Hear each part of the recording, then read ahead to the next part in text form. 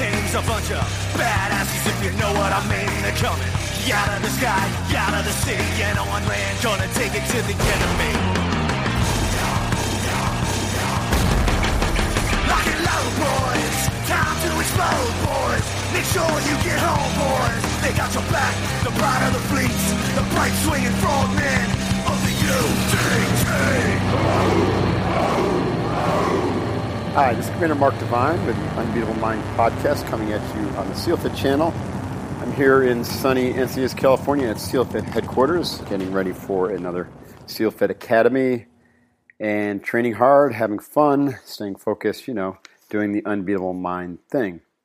Today, I'm stoked to delve into the third emotional demon of arrogance.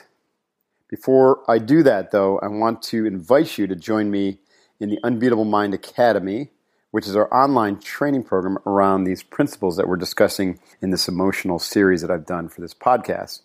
Unbeatable Mind Academy is a 12-lesson course. We call it the Foundation Course, which I designed over the course of a couple of years, and it is an unbelievably cool and powerful program. About 5,000 folks, many of you have gone through it, and it is wickedly effective. So check it out.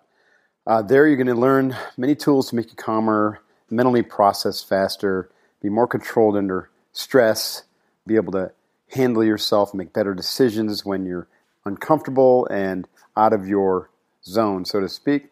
You truly will break through to new levels of performance at all areas of your life, physically, mentally, emotionally, intuitionally, and spiritually.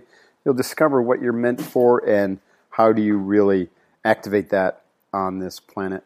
So go to unbeatablemind.com, check it out, send us any questions, give us a call if you have any questions, 760-634-1833. Just do it. Hoo-yah. At any rate, continue on with this subject of emotional power. We've been discussing the demons of anger and arrogance so far, or anger and anxiety. And today we're going to talk about arrogance, something that we've all had to deal with in one capacity or another, maybe even in ourselves. I'll tell you a story about that soon. Arrogance is corrosive. It's nasty. We got to get rid of it and get away from it in our lives. So far, like I mentioned, we've examined anger and anxiety. And I've noted how these are like acids. They burn through your emotional power. They suck your energy. And they diminish your capacity for being present and authentic with others and with our teams. Relatively speaking, these demons are pretty easy to identify. When a venting anger strikes, the perpetrator is immediately aware of the impact this anger has on others, though they may not care. They may be less aware of the impact it has on themselves. And they retain the choice to continue the anger or to plug it. But anxiety is a little different. The corrosion happens more slowly. The damage accumulates over time, like steel oxidizing into rust, which is different than the explosive quality you find in raw anger. Anxiety is more under the surface. It's hidden, yet it's there. It's pervasive. It too remains within our field of awareness, meaning we kind of know what's going on, and we want to change it, but we may not know how or that we even can.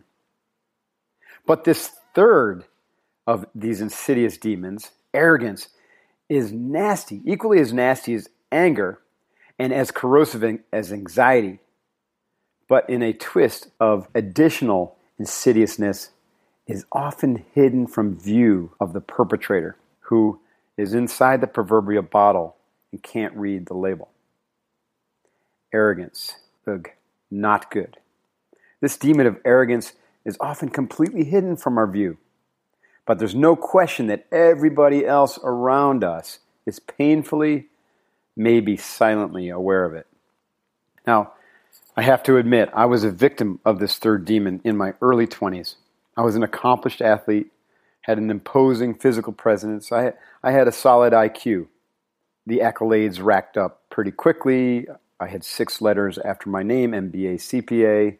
I tricked myself into feeling overly confident about my place in the world. But this was a false confidence that betrayed itself occasionally through what I can only now C was arrogant behavior. For instance, I found enjoyment in sarcasm and playing, albeit funny but cruel, practical jokes on less fortunate peers. Had I not stumbled into a mentor relationship with my martial arts master, who knows where this arrogance would have led me, if I had a time machine, I would certainly go back and do a do-over. And so now I'm careful to earn my trident of respect every single day. Truly, arrogance is born of insecurity. It's underpinned by a fear of not measuring up. Perhaps you're smart like I am, but you fear not being the smartest. Or maybe you're unsure of where you stand with the in crowd, or uncertain about your physical looks.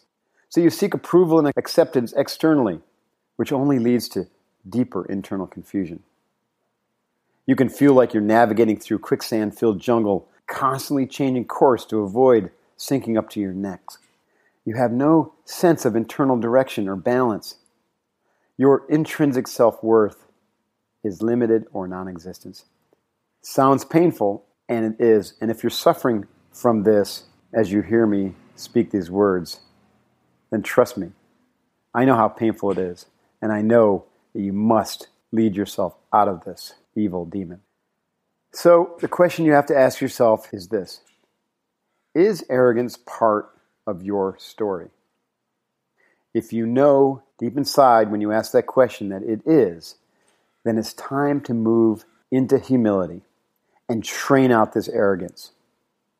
This arrogance can be the underlying force beneath pride, prejudice, judgment, or, as in my case, false confidence.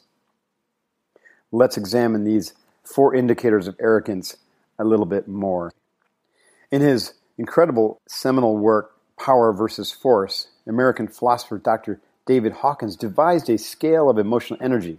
This scale went from the lowest form of negative energy, which he listed as shame, and he scaled it at 0, to the highest form of emotional energy, the most positive, which he called universal love, and he listed at 1,000.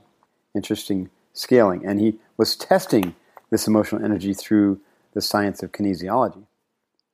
Interestingly enough, pride, which many people think is positive, registered just above the demarcation line between negative and positive emotions. It is not as damaging as shame, but it sure isn't going to propel you forward in life. Pride is neutral, and it can have a negative side or a positive side as it rides that neutral line. Pride can be self-centered or ethnocentric in nature. It can shut out others and charge up your ego mind. Pride can feed the fear wolf. That which you are prideful about is ephemeral and can be taken away or will slip away with time. Often, if you feel like you don't measure up anything you deem to be socially or professionally important, this pride can devolve into anger, shame, or guilt. Now, let's talk about prejudice. We see nasty examples of prejudice playing out across the global stage. Black prejudice toward whites, whites toward black, followers of Islam toward Christians, Christians toward Islam. Round and around we go. Where it stops, nobody knows. To prejudge others removes any chance of real truth arising, or real understanding to unfold, and real authenticity to develop. Overt racism is the most extreme form of prejudice, which shares a bed with arrogance. Covert prejudice is felt more than seen through behavior. You may state otherwise and trick yourself, but deep down you still believe or feel and prejudge. Examples include views toward gays, views toward marijuana use, views toward women in power, women in the SEALs, etc. These are just examples of underlying beliefs and feelings that foreshadow the demon of prejudice. They cut off deeper connection. So take an honest look at where you prejudge others in life. You don't have to just prejudge people, too. You can prejudge things such as the food you eat, the clothes you wear, the people you hang out with. To this day, I recoil often from eating fish because I was brought up on a Friday night frozen fish fry in upstate New York. I can still evoke the stench of that fried fish wafting out of the crumbling Moore Hotel in Barneveld, New York, my childhood home. It took me moving to Hawaii with SDV Team 1 and my prodding wife to get me to try fish again. And wow, amazing. My prejudice against fish as food had made an arrogant consumer of me, of red meat. It cut me off from the tasty and delicious alternative that I now know as fresh fish.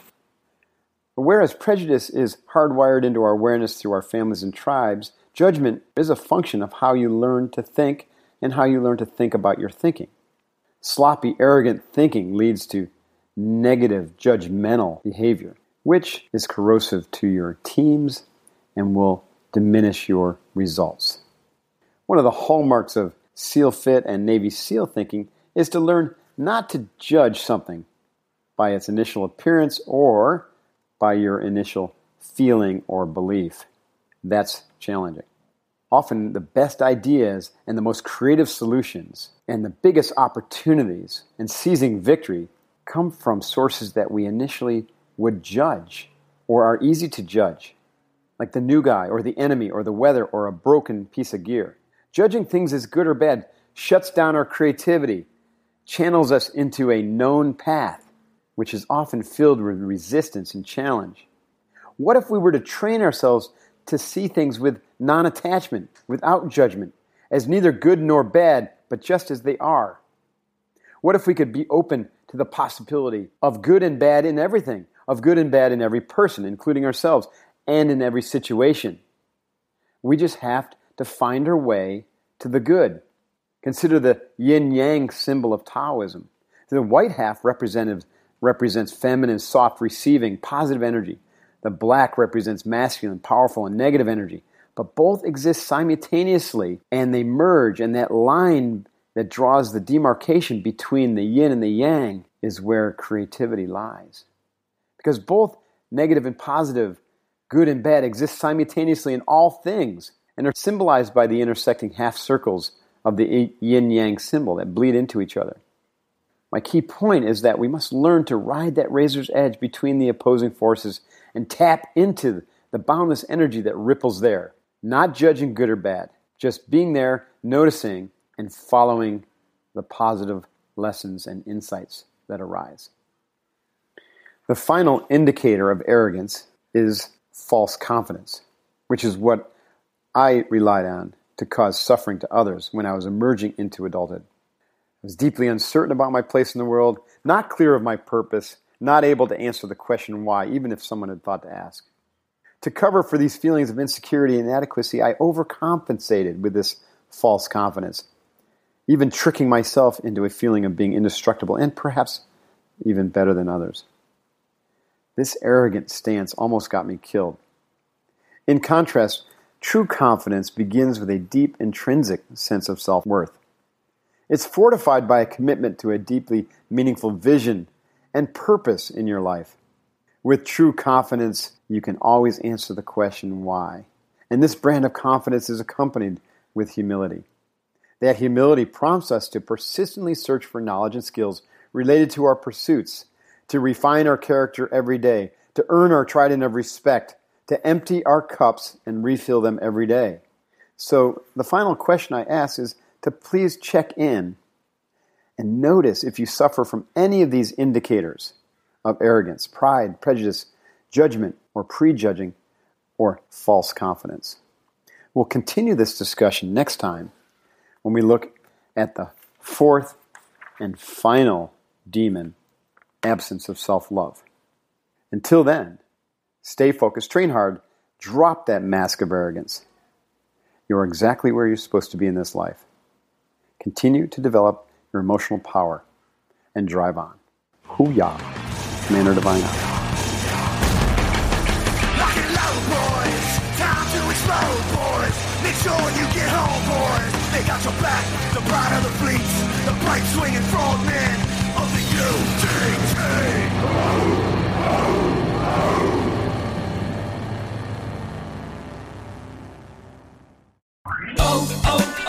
O'Reilly. You need parts? O'Reilly Auto Parts has parts.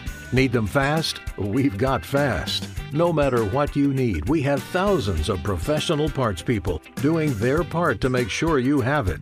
Product availability. Just one part that makes O'Reilly stand apart. The professional parts people. Oh,